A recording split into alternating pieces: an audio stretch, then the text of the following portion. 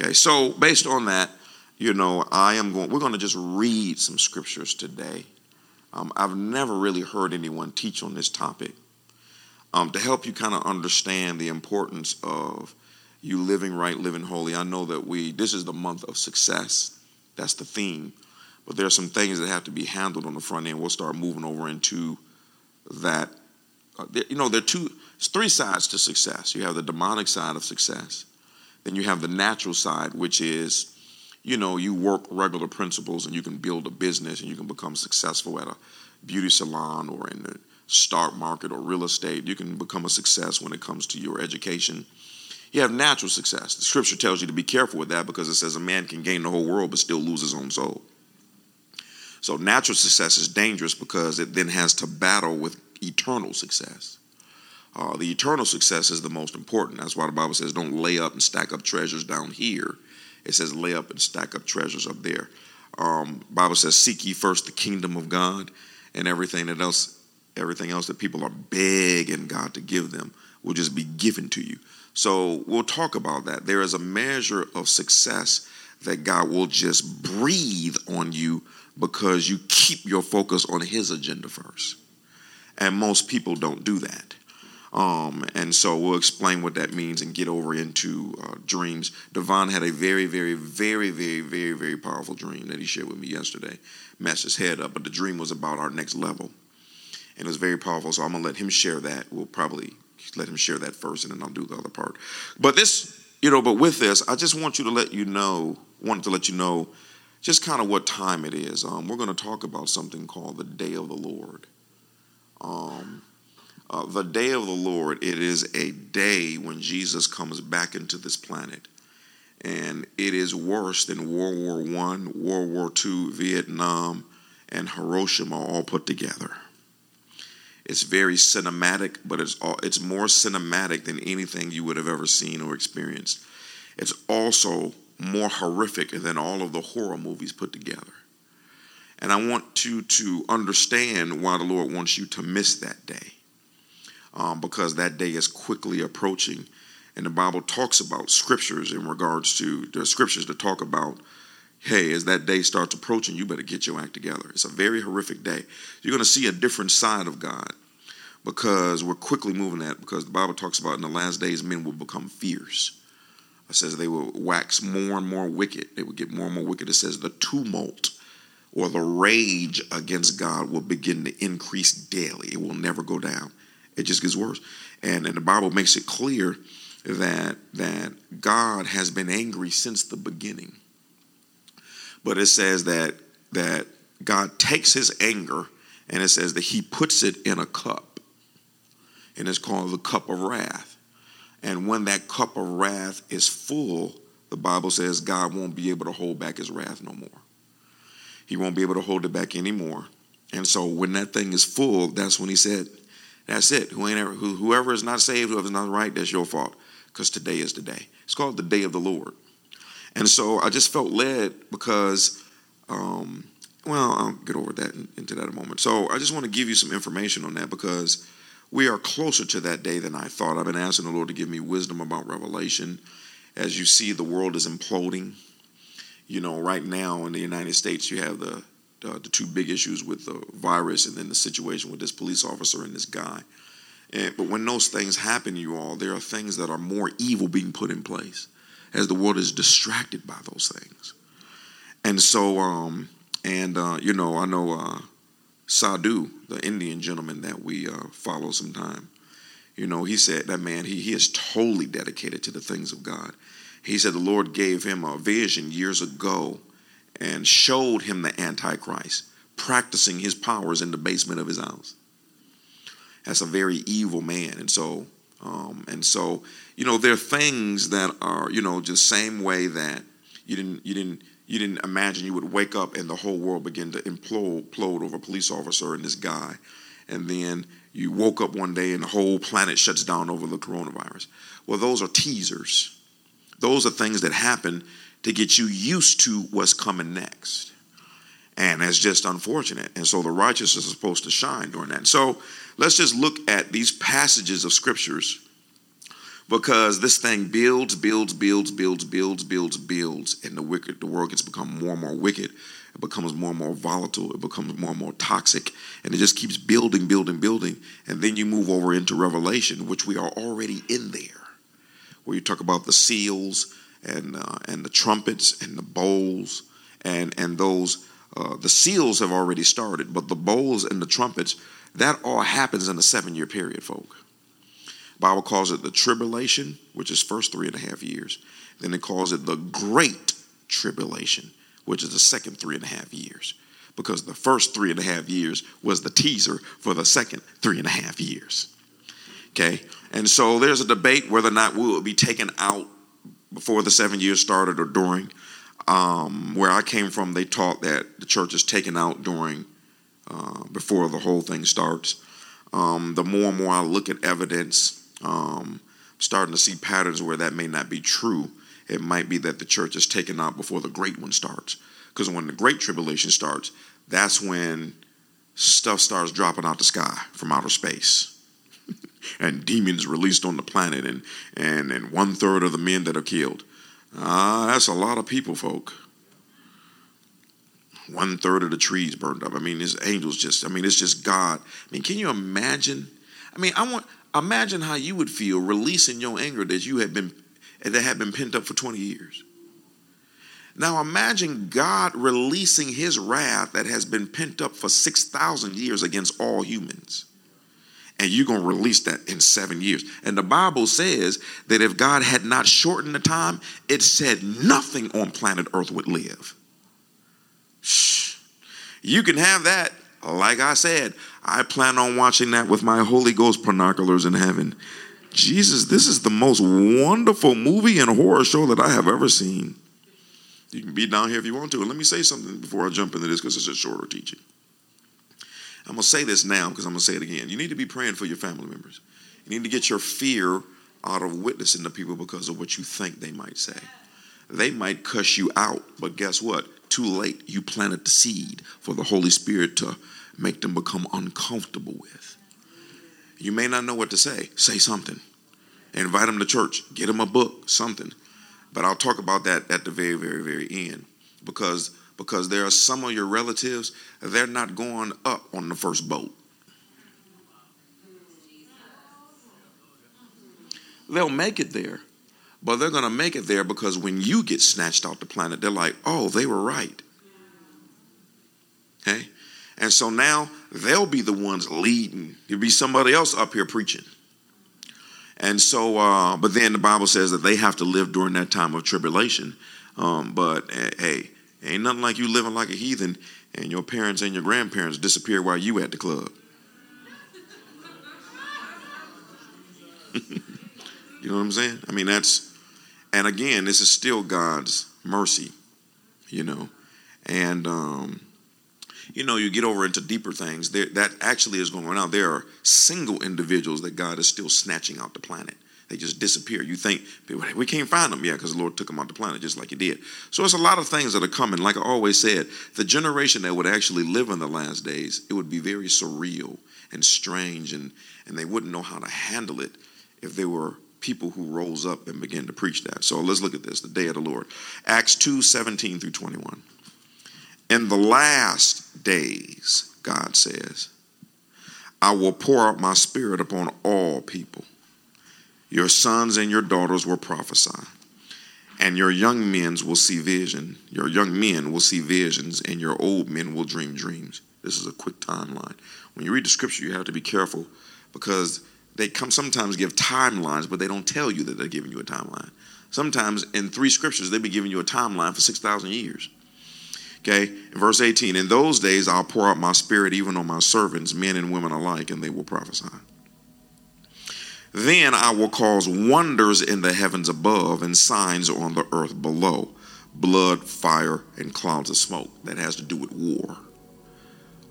And so the amount of warfare in the last 100 years has made other wars pale in comparison. When you look at blood, fire, clouds, and smoke, those are the 4 elements when you drop bombs. So when you look at World War I, World War II, those were world wars. and they were signs of the end, because people back then thought the end had come. Okay, and so he said, you'll have that. And then in verse 20, the sun will become dark and the moon will turn the blood red before that great and glorious day of the Lord arrives. But everyone who calls on the name of the Lord shall be saved.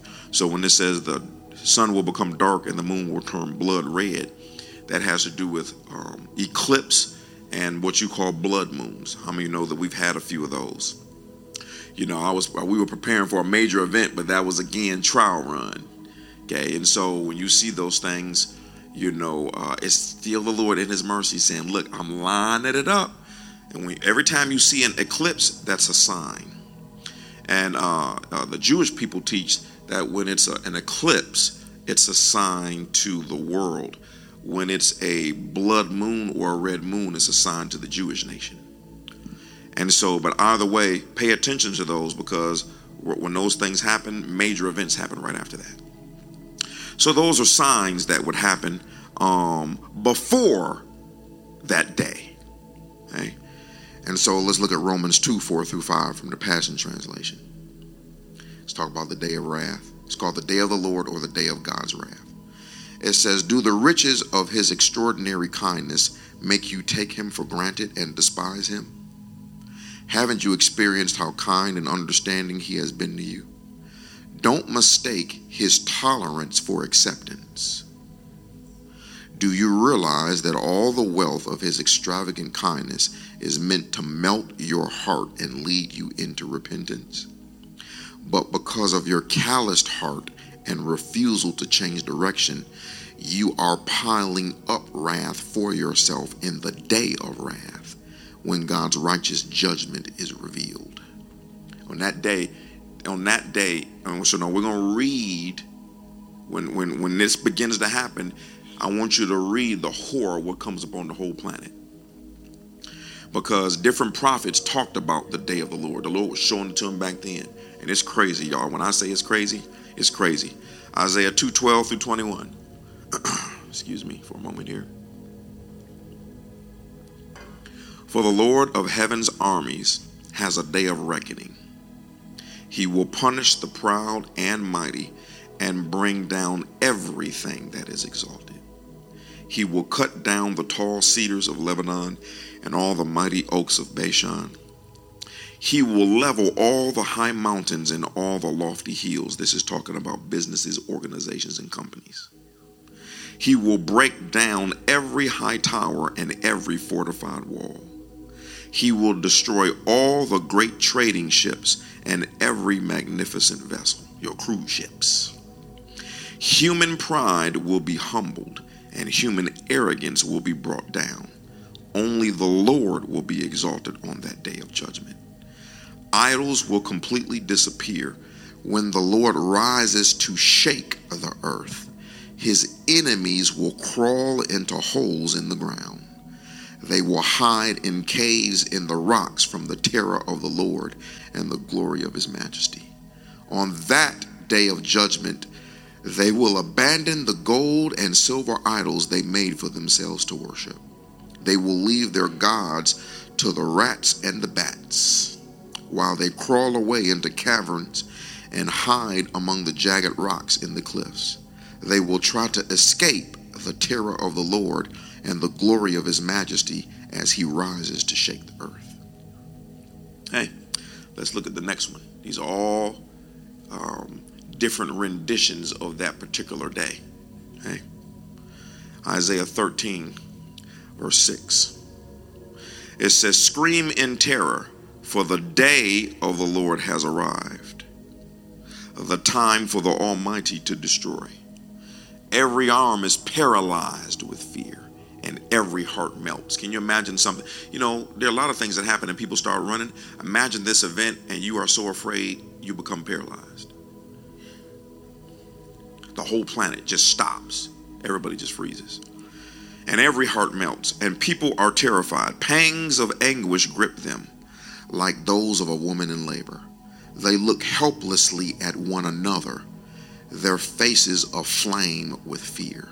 For see, the day of the Lord is coming, the terrible day of his fury and fierce anger. The land will be made desolate, and all the sinners destroyed with it. The heavens will be black above them, and the stars will give no light.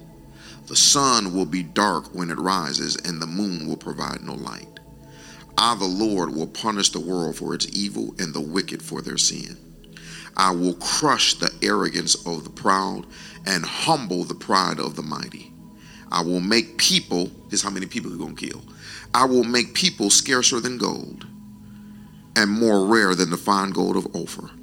For I will shake the heavens, the earth will move from its place when the Lord of heaven's armies displays his wrath in the day of his fierce anger. Everything is moving towards that day. Now you understand why the Lord snatches his people out the planet first. Scripture says we're not appointed towards wrath. You can be here if you want to for that. Let's look at what Ezekiel said about that day. Son of man, this is what the sovereign Lord says to Israel. The end is here. Wherever you look, east, west, north, or south, your land is finished. No hope remains, for I will unleash my anger against you. I will call you to account for all your detestable sins. I will turn my eyes away and show you no pity. I will repay you for all your detestable sins. Then you'll know that I am the Lord. This is what the sovereign Lord says.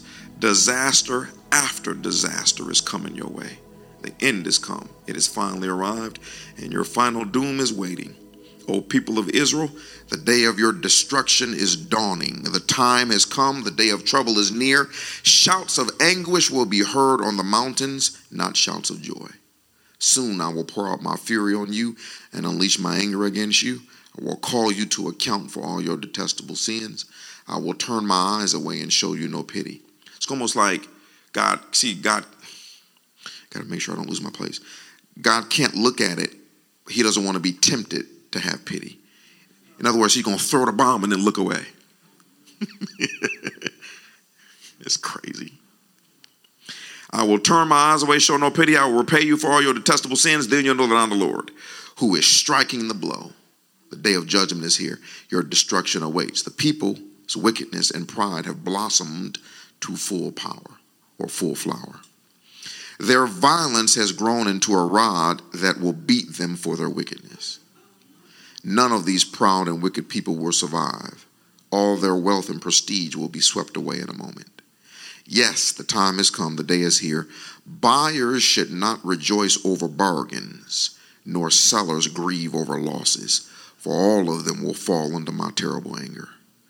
Even if the merchants survive, they will never return to their business.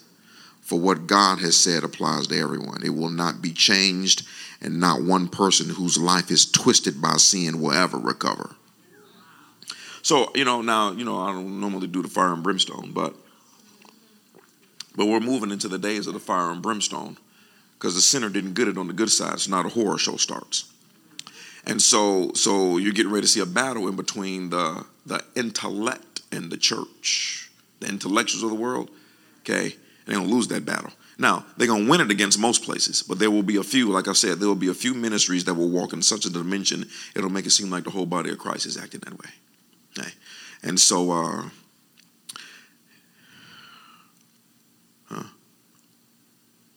what did I just read? Ezekiel 7? Let's look at what Joel said. Joel 1:15. The day of the Lord is near. See, always remember, when it's deception, it comes from one man who claimed he heard from God. When it's the Lord, he uses multiple people to say the same thing. Joel 1:15. The day of the Lord is near, the day when destruction comes from the Almighty. How terrible that day will be. Our food disappears before our very eyes. No joyful celebrations are held in the house of our God. Church closed today. The seeds die in the parched ground and the grain crops fail. The barns stand empty and granaries are abandoned. How the animals moan with hunger. The herds of cattle wander about confused because they have no pasture. The flock of sheep and goats bleat in misery. Lord, help us. The fire has consumed the wilderness pastures, and flames have burned up all the trees. Even the wild animals cry out to you, because the streams have dried up and fire has consumed the wilderness pastures.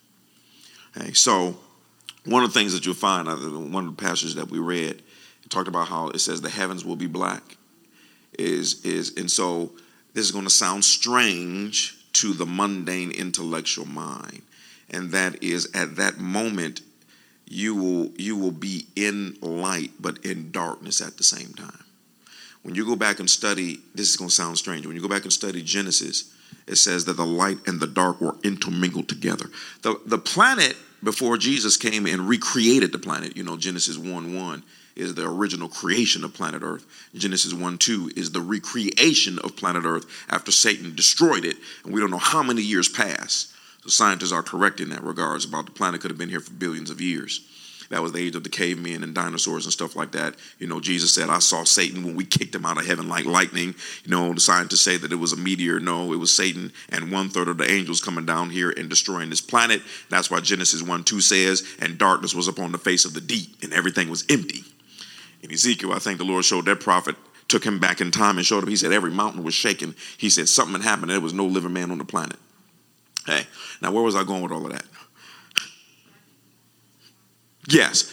So the Genesis account is very interesting because when you read it very carefully, it's going to mess with your mind, because the Genesis account says that the planet Earth was one great big old ball of water. It was a great big ball of water. It's very strange how God does things, and it's a lot about the past that we don't understand, but it says it was a great big ball of water, and that's why the Bible says God separated the waters from beneath from above. He separated the water. And you go back and read that, but in that account, it says that God separated the light from the darkness. Now, when he said, let there be light, that was not the sun and the moon. You go back and read Genesis, it said, let there be light. Light was created. And then a couple of verses later, he said, now let us also create the sun and the moon and the stars. So I don't want to get too deep. Genesis is a lot of meat, as they say in Genesis. What verse am I supposed to be in? Who? Thank you. Joel chapter 2, 1 through 13.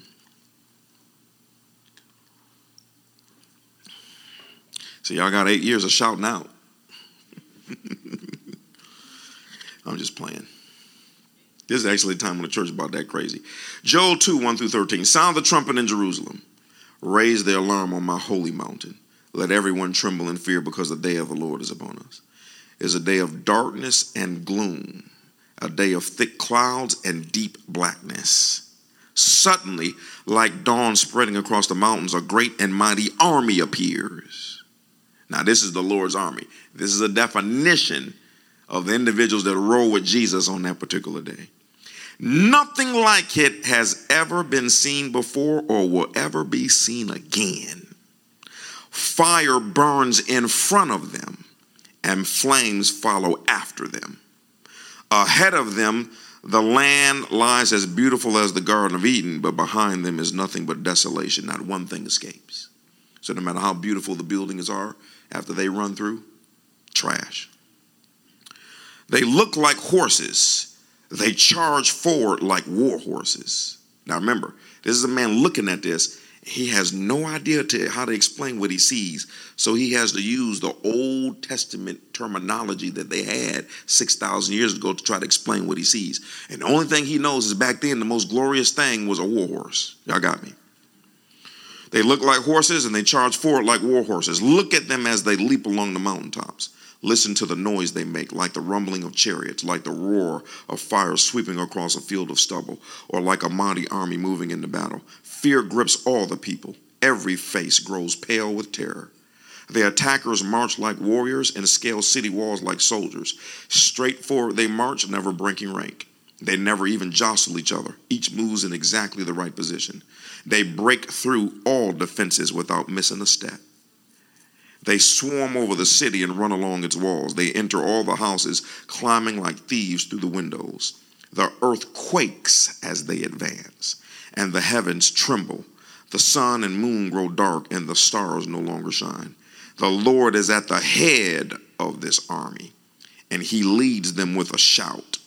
This is his mighty army, and they follow his orders. The day of the Lord is an awesome, terrible thing. Who can possibly survive? This is what the Lord says. Turn to me now while there is time. Give me your hearts. Come with fasting, weeping, and mourning. Don't tear your clothing in your grief, but tear your hearts instead. Return to the Lord your God, for he is merciful and compassionate, slow to get angry, and filled with unfailing love. He is eager to relent and not punish. In other words, he's eager to change his mind about that punishment. Okay? Joel 3:13. Just a few more. Y'all didn't know I was coming to read today, did you? It says, swing the sickle, for the harvest is ripe. Come, tread the grapes, for the winepress is full. The storage vats are overflowing with the wickedness of these people. Thousands upon thousands are waiting in the valley of decision. That's the part the church has to realize. It's the thousands that are in the valley of decision. You got a short amount of time. Which way you going to go? The sun and the moon grow dark, and the stars will no longer shine. The Lord's voice will roar from Zion and thunder from Jerusalem, and the heavens and the earth will shake. But the Lord will be a refuge for his people, a strong fortress for the people of Israel. When you read the people of Israel, the Bible says you have been engrafted into that nation. So that's you also.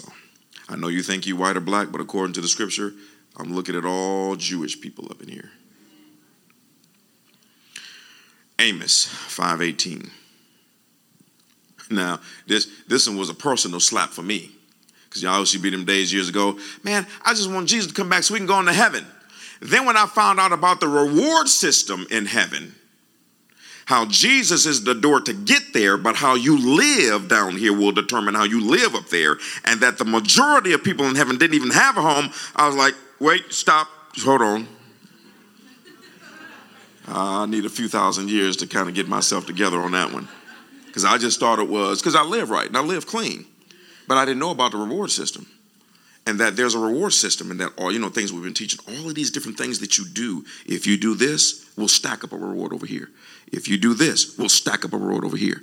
If you're persecuted because of Jesus, it says, with that one, shout and leap for joy because great is the reward that's stacked up.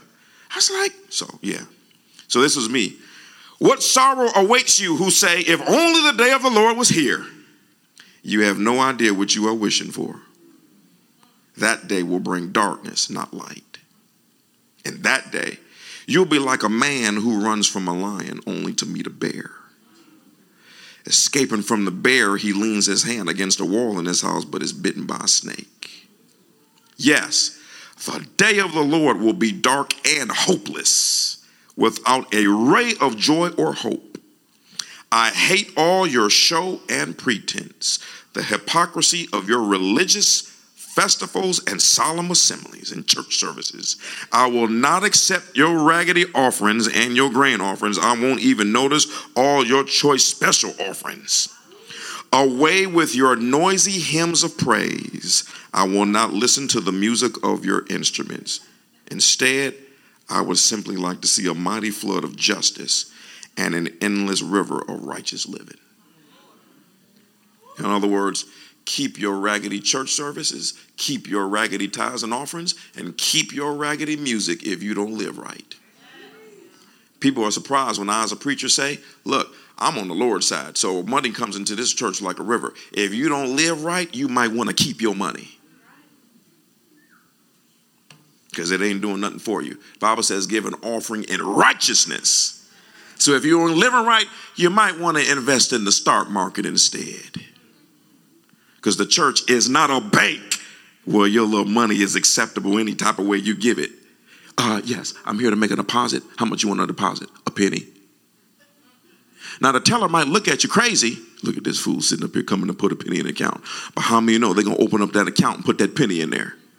Church ain't the same way. It's not a bank where any little thing. People crack me up, run them, and they find I'm a pastor, and they reach in their pocket and give me $1. I just want you might want to keep that dollar. You're going to need it more than me. Blew a man's mind yesterday when I told him how this ministry operates. I said from the outside it looks simple. I said when you get into the inner court, men shake their head like, how does that happen? I said because God knows how to run his own. Like Bishop Oyedepo told me. He said, don't raise money. Raise men and you'll never have to ask for money. That's been my motto ever since. I'm glad I made that decision years ago. One of the ministers told me when I decided to take the offering out the service. As soon as we took it out, the finances tripled. Just to show the Lord.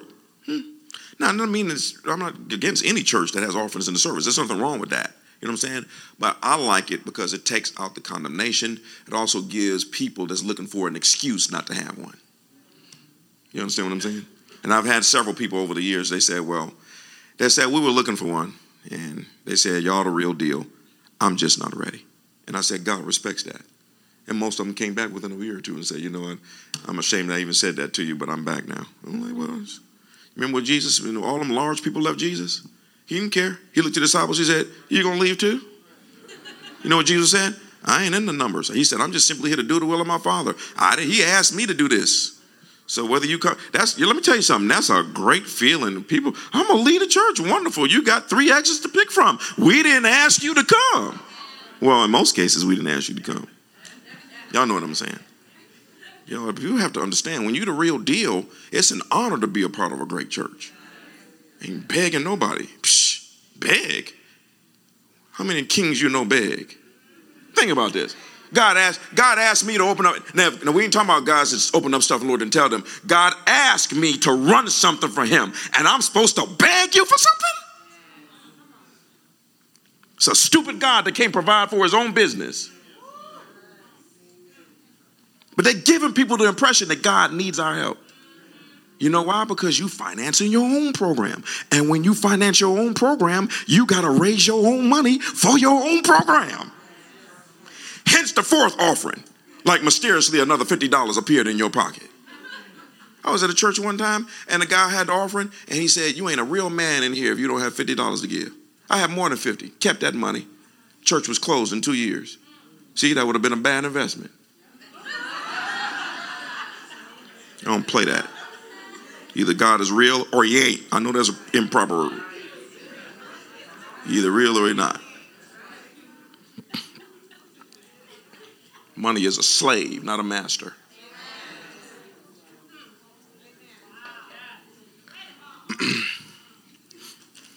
Somebody's shouting at me. I'm just saying. I mean, money is a slave, not a master. But when you follow the master, money becomes your slave. That's when the coronavirus situation went down. Nothing went down. It went up, and it went up so much it started scaring us. Again, seek ye first the kingdom of God. And the stuff that you need, as long as you're seeking first what the plan is. That's why, and this is a good question. Don't get me wrong. Somebody asked a very, very good question. They were like, do you have more single programs? I said, no. I said, why? I said, because the Bible says that a married individual is concerned about how they may please their wife or husband. But it says the single person is concerned about how they may please the Lord. Not fellowship and have roller skating parties all day long. Now, there's nothing wrong with that. Don't get me wrong. But what's going on is that the church has become a house party. It's become a cruise ship, not a battleship. It's a place where you just come to chill, and like the one old lady told me at the other location, or the Sunday location. She came in. Everything was fine at the end of the service. I said, you enjoy the service? She said, you strict. I said, no, I'm holy. It's a difference. Strict is you got to wear a suit when you come to church. You know what I'm saying? That's strict.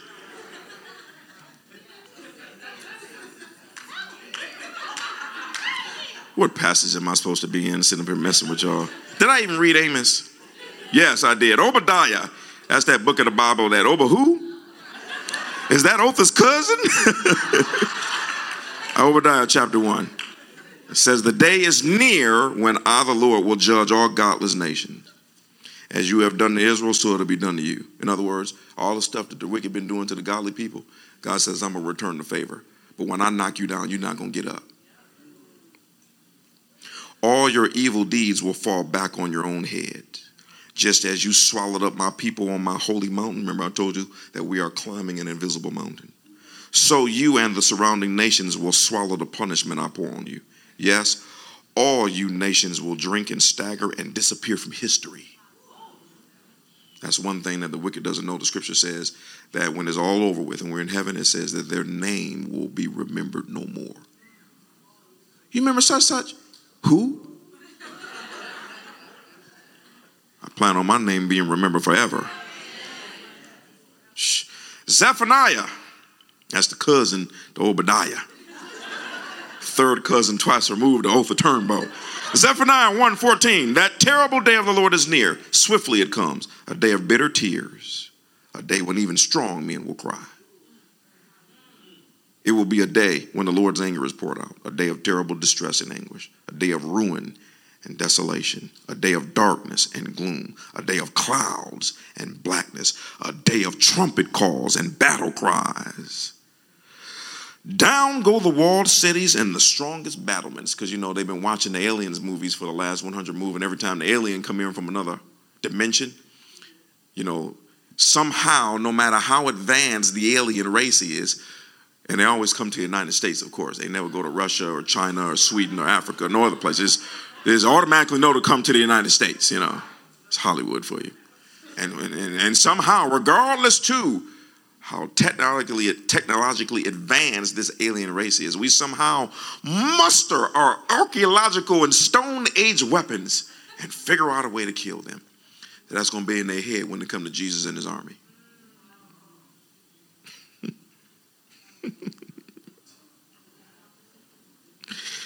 What a verse I'm in.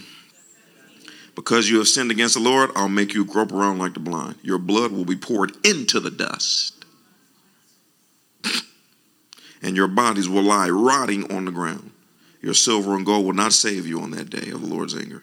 For the whole land will be devoured by the fire of his jealousy. You will make a terrifying end of all the people on earth. Last couple, I think. Malachi chapter 4.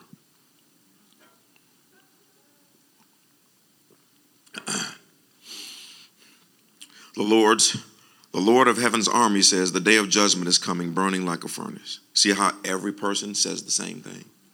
And these men didn't know each other. That's just interesting. I always tell people there's a reason why you've never seen a program on television by an atheist or a scientist saying that the Bible is fake. The more they try to prove it fake, the more it proves it's not. They thought with the invention of the computer, we definitely got the Bible now. The invention of the computer showed them that there was a code in the Bible that was more advanced than the computer. Look up something called the Gematria. Discovered by a Russian scientist, by the way, who wasn't even a Christian. And the Bible code, all of the codes in the Bible, that book is written by an atheist. They say, we don't believe in Jesus, but you can't prove the Bible is fake. What is wrong? Ooh. Did I even read verse 1 of Malachi? The Lord of heaven's army says the day of judgment is coming, burning like a furnace. On that day, the arrogant and the wicked will be burned up like straw. They will be consumed, root, branch, and all. But for you who fear my name, the Son of Righteousness will rise with healing in his wings, and you will go free, leaping with joy like calves led out to pasture. On the day when I act, you will tread upon the wicked as if they were dust under your feet, says the Lord of heaven's armies. Remember to obey the law of Moses, my servant, all the decrees and regulations that I gave him on Mount Sinai for all of Israel. Look, I'm sending you, this is very key, the prophet Elijah before the great and dreadful day of the Lord arrives.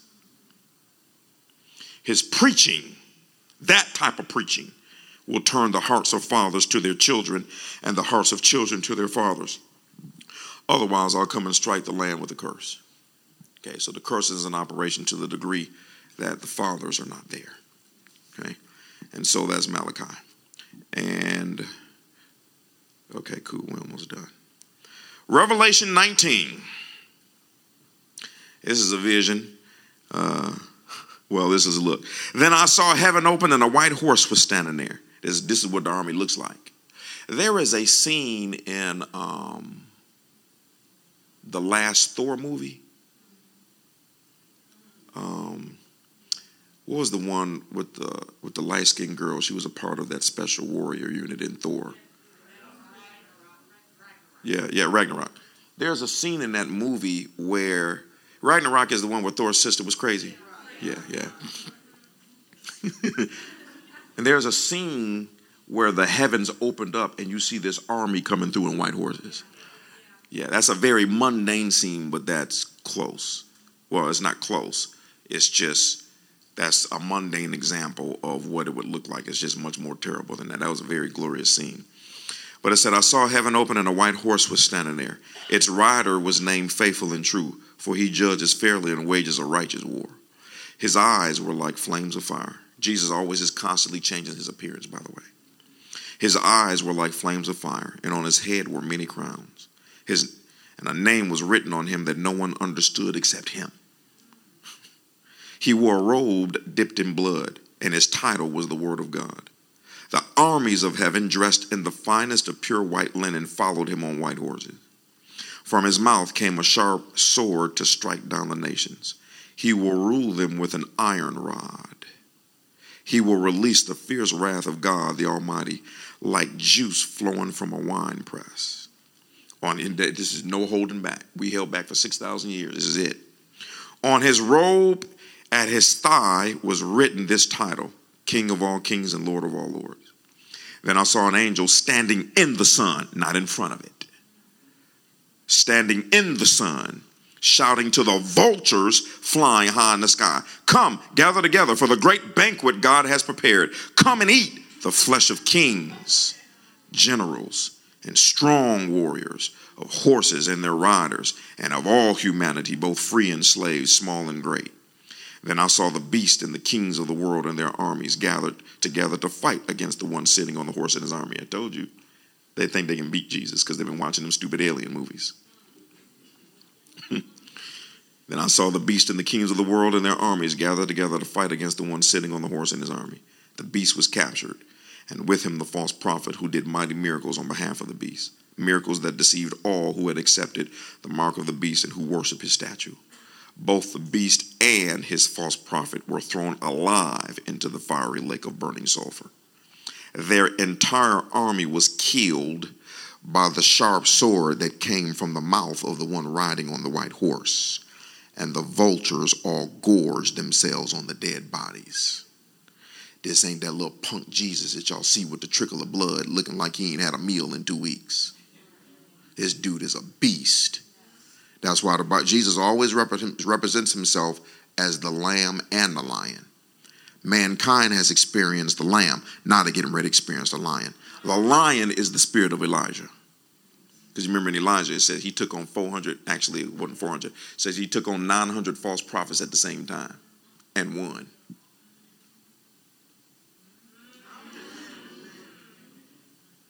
Also, Elijah was a master at fighting the Jezebel spirit, which represents the demonic. That's why we always running up against the demonic all the time. They can't stand us. 2 Peter 3:14. We're done. I'm good. But you must not forget this one thing. Out of everything in the Bible, don't forget this one thing, dear friends. A timeline. A day is like 1,000 years to the Lord, and 1,000 years is like a day. Now that's deep, because they said, don't forget this.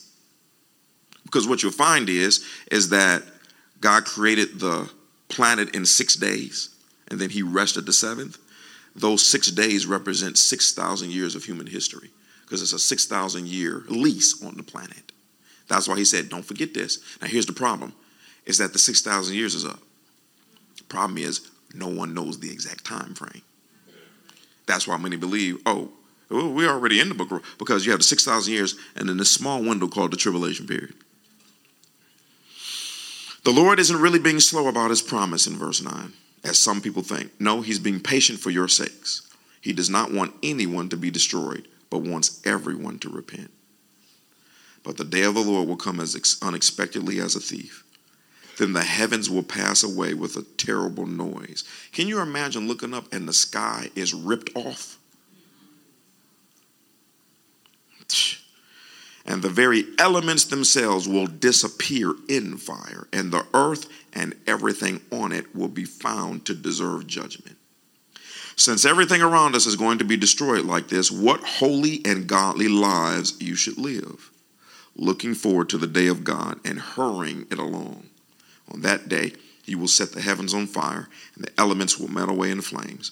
But we are looking forward to the new heavens and the new earth he has promised, a world filled with God's righteousness. So, dear friends, while you are waiting for these things to happen, make every effort to be found living peaceful lives that are pure and blameless in his sight.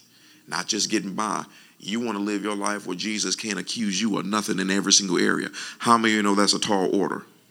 Apparently it's not too tall, otherwise they would have never asked us to do it.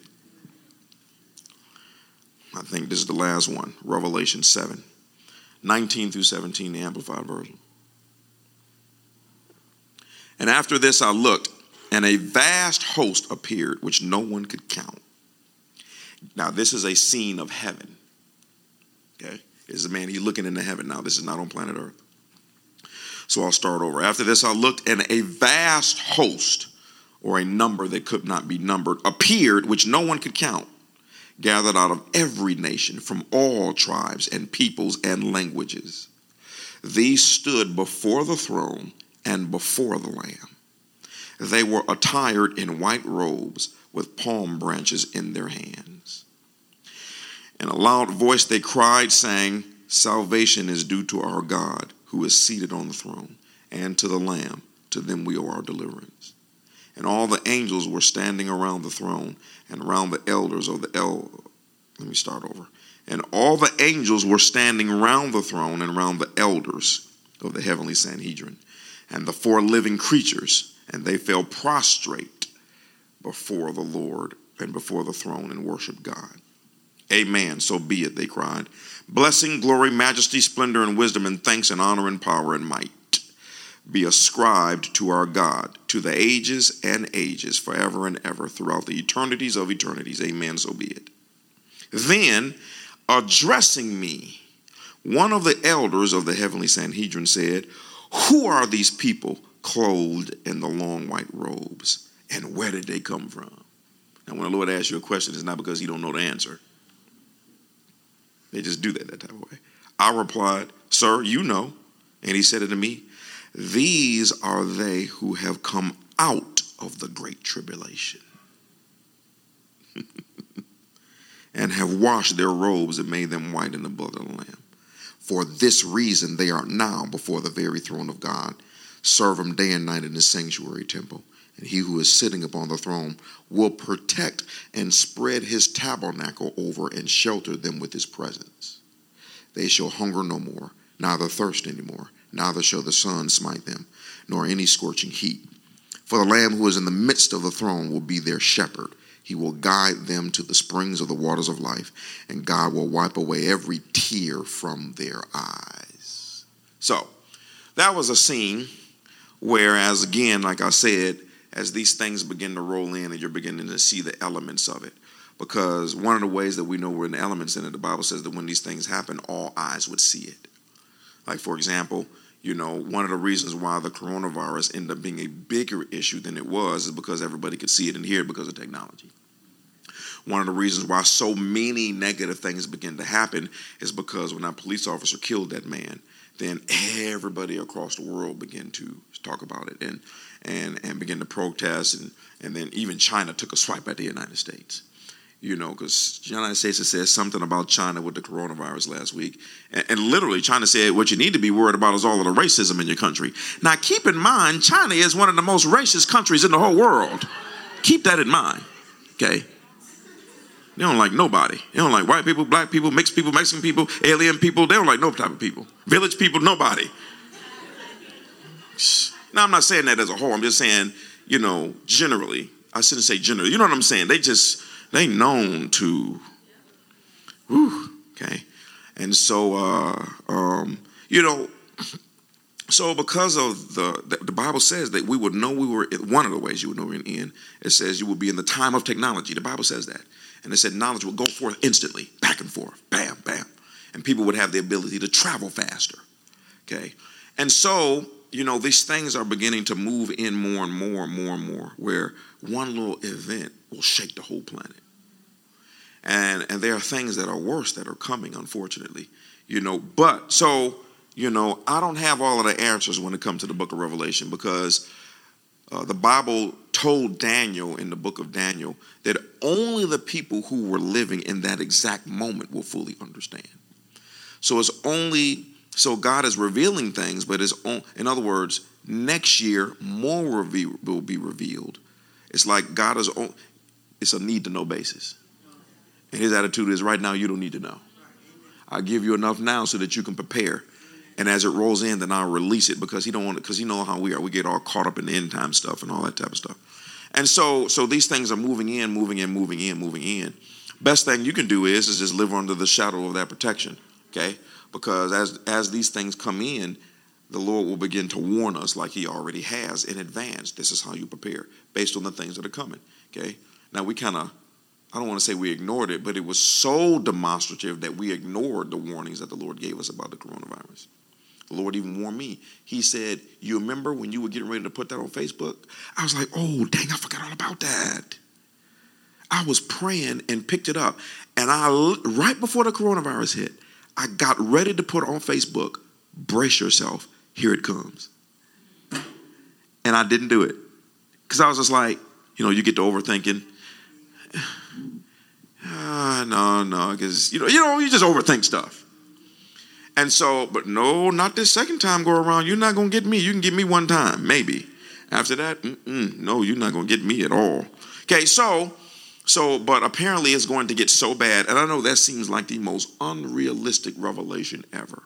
That one day, all of a sudden, those that are living right are snatched off the planet. Y'all remember that strange statement that Jesus said? He said, pray that you don't be in the planet during wintertime. Why? Because winter comes in and destroys everything.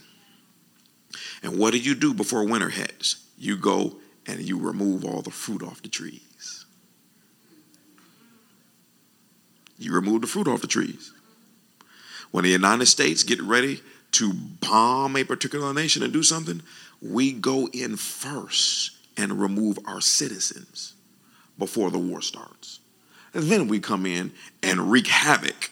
It's the same way. Those are all imitations of God. Is like, okay, my people are not, that wrath is not your portion. Joy and peace and assurance forever is your portion. And it's not fair for me to come in, and even if I do kill you, you're coming straight to heaven, but I don't want you to be that. So what I'll do is I'll come in and I'll just snatch y'all off the planet. And can you imagine? I want you to imagine for a moment. I mean, think about that coronavirus scared me. And what I mean, but I'm talking about the virus. I'm just about, it just scared me into, I began to see how people would so easily take the mark. Just so easily take the mark. Up until that point, Reggie, I was just like, I don't get it. No, when I was driving down the street at 12 o'clock in the afternoon, and I live in a very busy area. When I was driving down the street at 12 o'clock in the afternoon and didn't see a car in either direction, and it was a ghost town, I was like, yeah, it is something wrong with this right here, Jesus. And so, I see that how that's going to happen very easily. Okay, so, but before God comes in, he's just going to remove. And I want you to imagine right now that happens. You better hope to God that airplane is being flown by a Christian,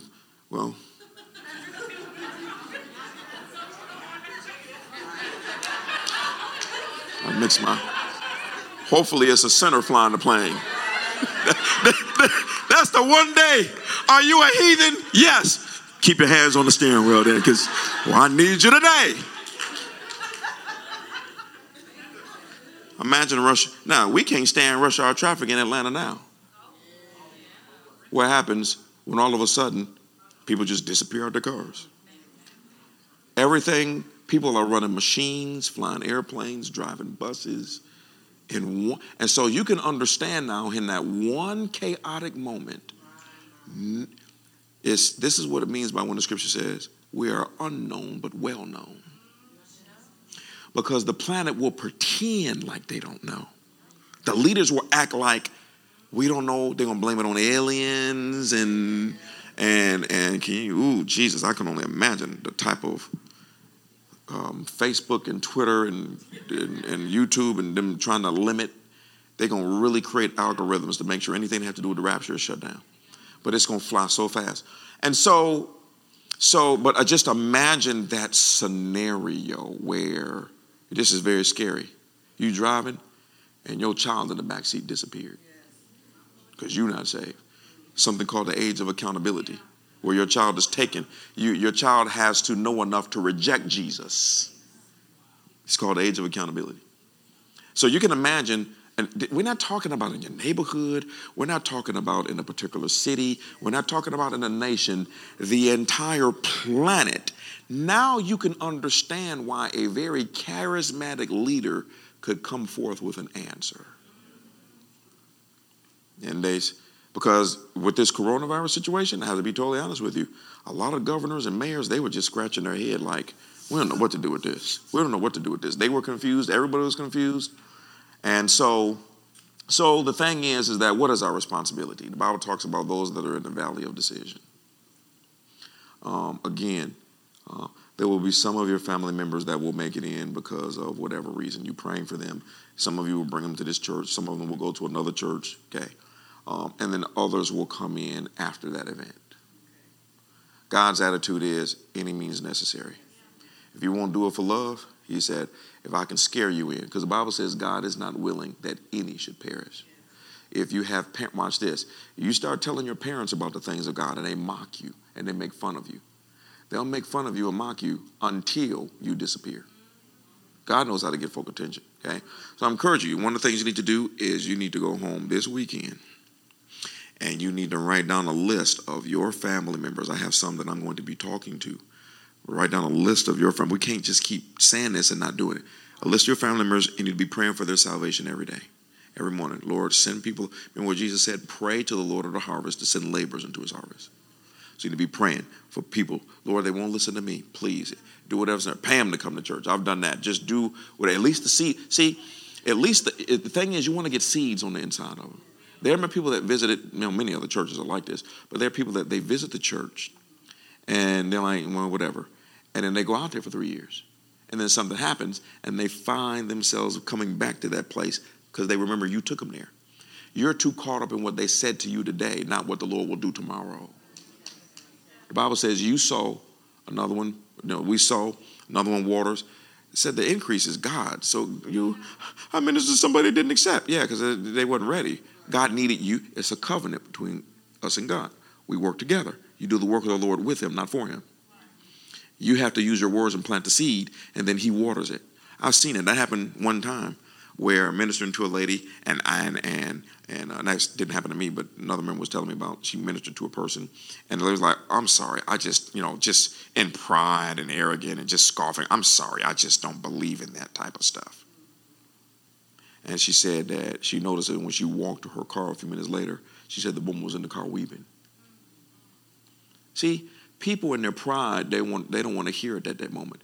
But if it's the truth, it goes in and sticks anyway. And it convicts them. And let me just give you this quick example of a woman. I've shared this before, but it's worth repeating. About a woman, her husband, she was not saved. And her husband was an atheist and a politician. How many know that's a terrible mix? Can be. And so she got saved, spirit-filled. Her friend got saved, spirit-filled. And they decided to pray for her husband's salvation every day. And so what happened was one day he was sitting at his desk and he felt was like God had walked through the walls and was standing there staring at him with a frown on his face, with his arms folded. And he just couldn't shake it. He just felt like God was standing there. And so he didn't believe, and I remember the story vividly. He went out, he said, and he got a bite to eat, went for a walk in the park, came back to his desk. He said when he sat down at his desk, he said he felt a presence come through the wall, stand there in front of him with a frown on his face and his arms folded. And he said he knew it was God. And he's like, I am going crazy. This went on every day for 3 weeks. 3 weeks. 3 weeks. And I can't remember the end part of the story, but the end part of the story is he talked to his wife about it. She explained what he was doing, and then he gave his life to Christ and became a strong Christian. The moral of the story is this. She prayed every day, so God moved every day. Second thing, even though she prayed every day, God never let her know what he was doing. When she prayed every day, she would have never thought God would have moved that way. And fourthly, even though God moved that way, he didn't break the first day. See? So now with him, it took 3 weeks. There's some people take 3 months. Some people take 3 years. Some people take 30. Some people do it on their deathbed. Hey. And so, but the key is that don't think your prayers are not working. It's just that God doesn't tell you how he's working. Because if he does, you get, let me see, Jesus, let me see. And he shows you, and then you're talking to your relative next day. Did the Lord come and say anything to you? And now you're messing it up. You know what I'm saying? You ever seen, some of y'all come from other churches, particularly if you come from like predominantly black churches, you know, and no, I've seen it in white churches too, though, just where little Johnny finally gave his life to Christ. He come to the altar. Now he already embarrassed to come down. And what is mama doing down there? Oh, thank you, Jesus. Oh, hallelujah. He ain't going to hell, Lord. Oh, he finally. The boy embarrassed now. Now he don't even want the Lord because you're embarrassing the boy. When these people come to you, play it off. Don't, see, I've been telling you for 10 years. You finally, see, now you're about to mess up. Act like you're the ignorant one. Because they will give their life to Christ and then try to come back and teach you. Pretend. Ooh, that is good. Ooh, Jesus, I see the Lord getting ready to move you faster than he moved me. You got to pretend to encourage these people. Now you want to get on prayer. Do you realize how many people, unfortunately, I have seen that person A brought person B to Christ. And then when person B came to Christ and joined the church and got excited, person A got offended. Now person A is back out in the world and person B is one of your best volunteers of the church. That's just crazy. Okay, so again, y'all, this is not about your prestige and your namesake. This is about winning a war. You understand what I'm saying? And when you're trying to win a war, you got to get out of your feelings. And trust me, I understand. So, and let me tell you, some of the nicest people in the world will scoff at your religion. And some of the meanest looking guys will sit there and listen to you with tears in their eyes. Because it's never the exterior. It's always the heart. And exteriors will fool you all day long. You roll up on one of them bikers with a beard just as long going down to the ground looking like Gandalf with all of them tattoos. Dudes look like they'll smash you over the head. Talk to them guys and some of the nicest guys in the world. They just like that biker look. Some of the people that you think are the meanest. And guess what? And maybe because they're mean, you're the only individual that might say something to them. They're surprised that you actually said something. You know what I'm saying? So I'm just encouraging you because that's where we are right now is trying to get as many people in the valley of decision. Let me say something as I close. You got to take this seriously. Don't try to focus on I'm upset because I couldn't get 10 people saved. Focus on one. And if you can get somebody to come to church, then invite them. Take personal responsibility because the Bible makes it clear there is no greater reward no greater reward than those who are able to help win people to Christ or turn people to righteousness. It says they will shine like the stars forever. And when Jesus says you're going to shine, you are going to shine. Not like these little raggedy rappers talking about I'm shining because I got on a piece of cheap jewelry from Walmart. You know what I'm saying? No, when Jesus said you're going to shine, you are going to shine. We don't even know what that means. And and I have to be totally honest with you. I'm just as guilty as many of you. I have to get in the mind, and let me say this too. I have to get in the mindset of walking out the door every day. Who can I get? Talk to my neighbors. Okay, invite them, and then when they say no, invite them again. Get on their nerves. Give them a book. You know, I put some stuff in the storage unit today, and the girl was giving her excuse about if she comes. They cracked me up that way. If I come to church, all y'all gonna burn up. No, you gonna burn up.